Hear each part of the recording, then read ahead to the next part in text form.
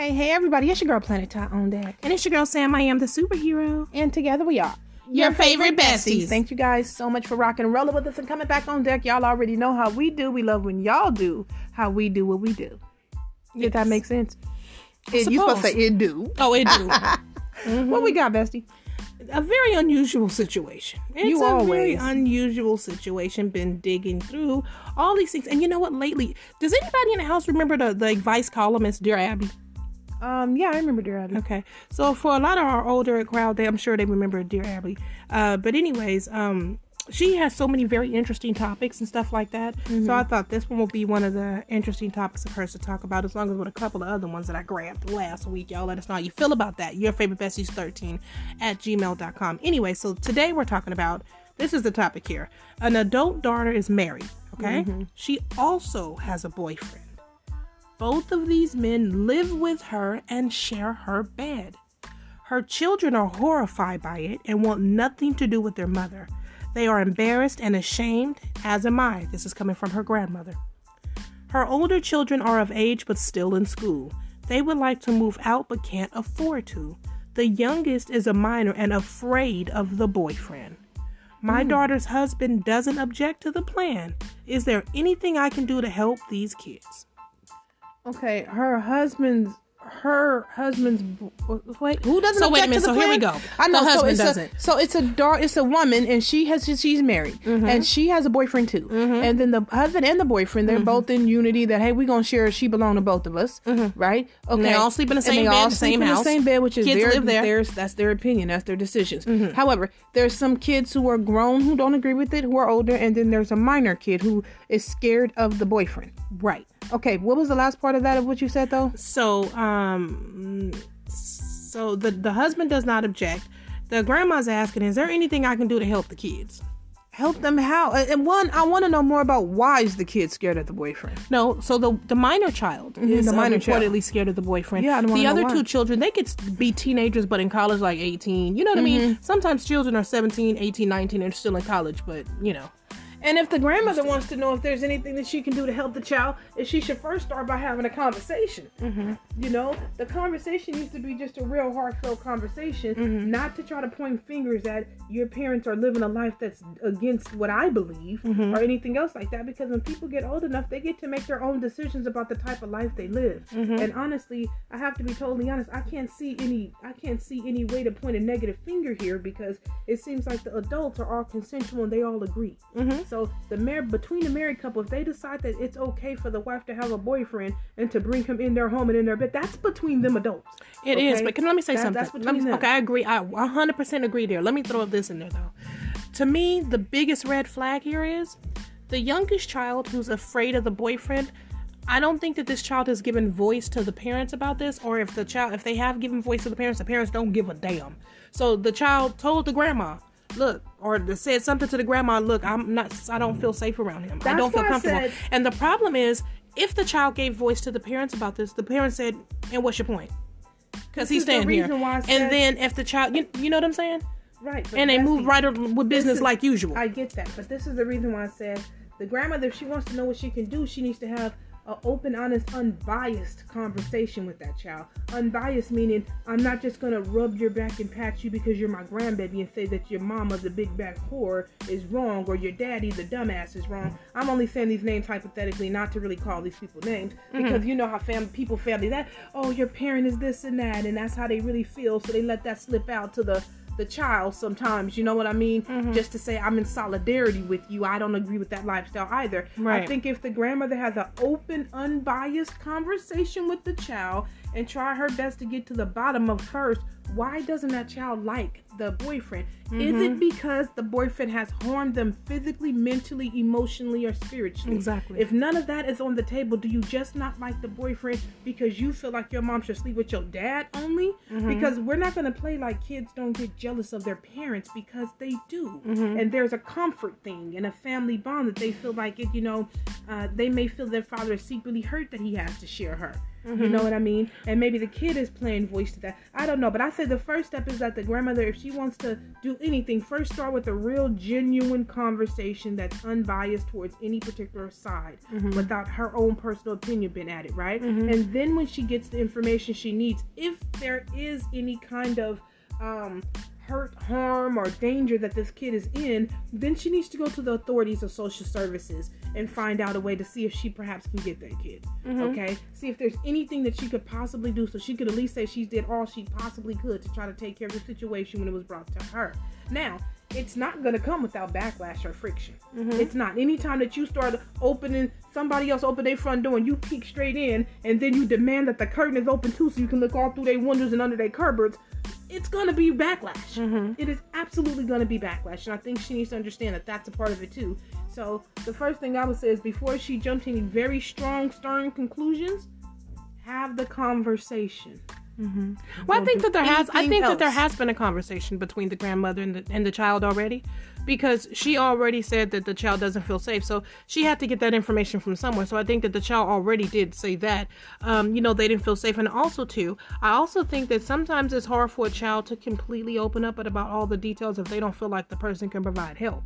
If they feel like I can drop this tea and then I have to go back to hell, after I've dropped these keys, it's going to come with consequences. Yeah. So that, sometimes it's like maybe the child could only give but so much because they don't know if they, the person can help them out. Right. Now, also too, so the grandmother's asking is there anything she can do to help? I think that the best situation, it depends on her capabilities. Right. It depends on what she's heard and her capabilities, because sometimes the best thing that can be done in a situation like this is to pull the children out of the situation, but we don't know if the grandmother has the means to do so. Right. So if she doesn't have the means to do so, does she know of any other trusted family members or friends who do have the means to do so? Who can possibly pull them out of the situation? Because CPS, I don't think that they should get involved at all unless it's really a needed. We know for a fact that not for a fact, but we have a very strong guesstimation pretty much that this type of bad stuff is going on or whatever. Now, overall, I think that in terms of the kids seeing this type of situation, I think that it is hard for them to intake it all. I do think that it is, what it feels to me like? It feels like something that goes on in privates that parents just fucking keep in private. If you are the type of man or a woman who's sleeping with him or her and her, your children don't need to know that. And they don't need to see it. I mean, they really just don't. Even if your lifestyle is, you're open swinger, you're open polygamist. If you're open polygamist, that's different. Then your child, yes, they live that. They grew up in that lifestyle. I don't think this is that type of situation to where the children necessarily grew up in that. I think this is something new that has been introduced to the children, like, bam, this is who we are, this is what we're doing, and this is the new life that we're living. But I don't think that the parents have given them time to adjust to this is the new norm. So my heart does go out to the children in this, because honestly, what goes on behind closed doors with adults, children don't need to know about. They don't even need to have an inkling, a hint of that stuff. But when you have a person, you brought them home and now y'all all sleeping in the same bed. Okay, really? It seems like a bit much. That's just me. But I think it seems like a bit much. Why? What conversation took place with the parents to prepare their children for this? That is a huge, major life change. It is. It really is. It is. So did they even consider the kids in this? And another part that's really unfortunate is that, well, it's not unfortunate, but it's the truth. Adults, when they are entitled to live the type of lifestyle that they so choose. They are. True. When it comes to the matters of the heart and romantically, they have the right to, okay? So even if they have children in their house who look at them and discuss or do not agree with their lifestyle, it's like a parent's like, well, think about the role of the parent, right? Usually the parent is head of the household. The parent are parents. They're paying all the bills. Remember, this is how the parents survive too. So they're not just making a home and a life for you, but for themselves too. Right. They have to survive too. All of their resources are going into their own survival, where they lay their head based on their own comfort zone too. So unless you just have like a lot of money, saved away or tucked away somewhere to have this completely separate, exclusive life, the average person just can't afford to do it like that. Yeah. So they said they're going to make sure they're comfortable where they lay their head too. Mm-hmm. You know, and it's a lifestyle that they choose to lead for whatever reason, you know. It's just, you know, they choose to be comfortable. And it's like, you know, almost a part of it's unfair to the parents, because if the teenage children do not agree with it, you know, or the young adult children do not agree with it, then they have a choice to make. You know, they can choose to do something else and be in the lifestyle that's more comfortable for them. They can. You know, now the one who doesn't have any say, the one who I feel, you know, that I want to know more about is the minor. Mm-hmm. You know, because what does this mean for the minor?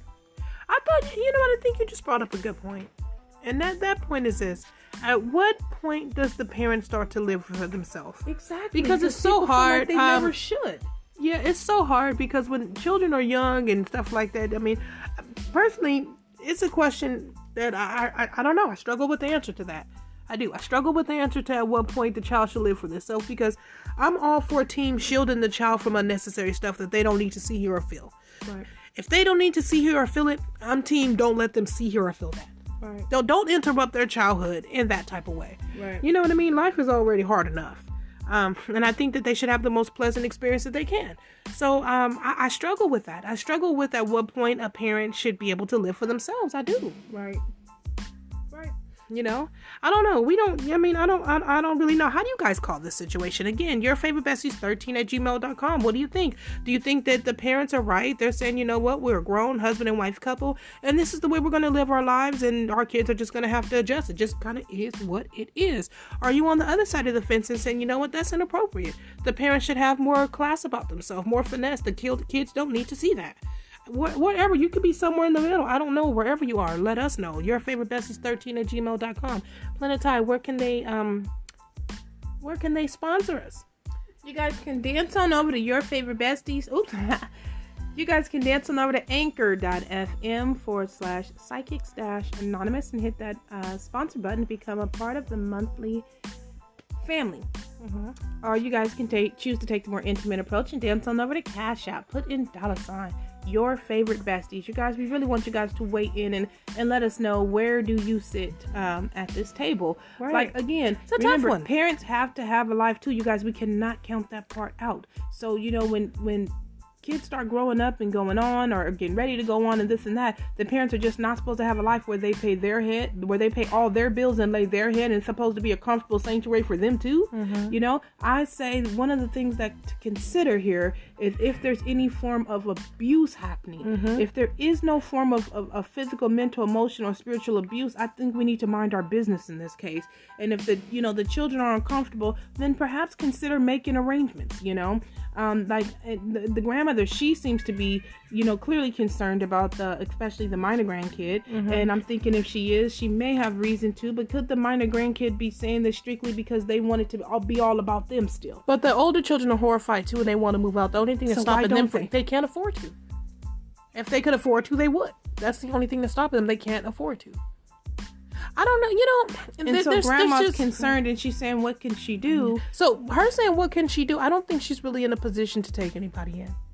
Well, then if you're in a position to take no one in, then you can just be a sounding board for them and mind your business. To be honest, I mean, not like that. Well, no, not necessarily. Not could to also mind your business exactly, but she could be a sounding board, because if you're in this day and age, it's about what you can do. You know.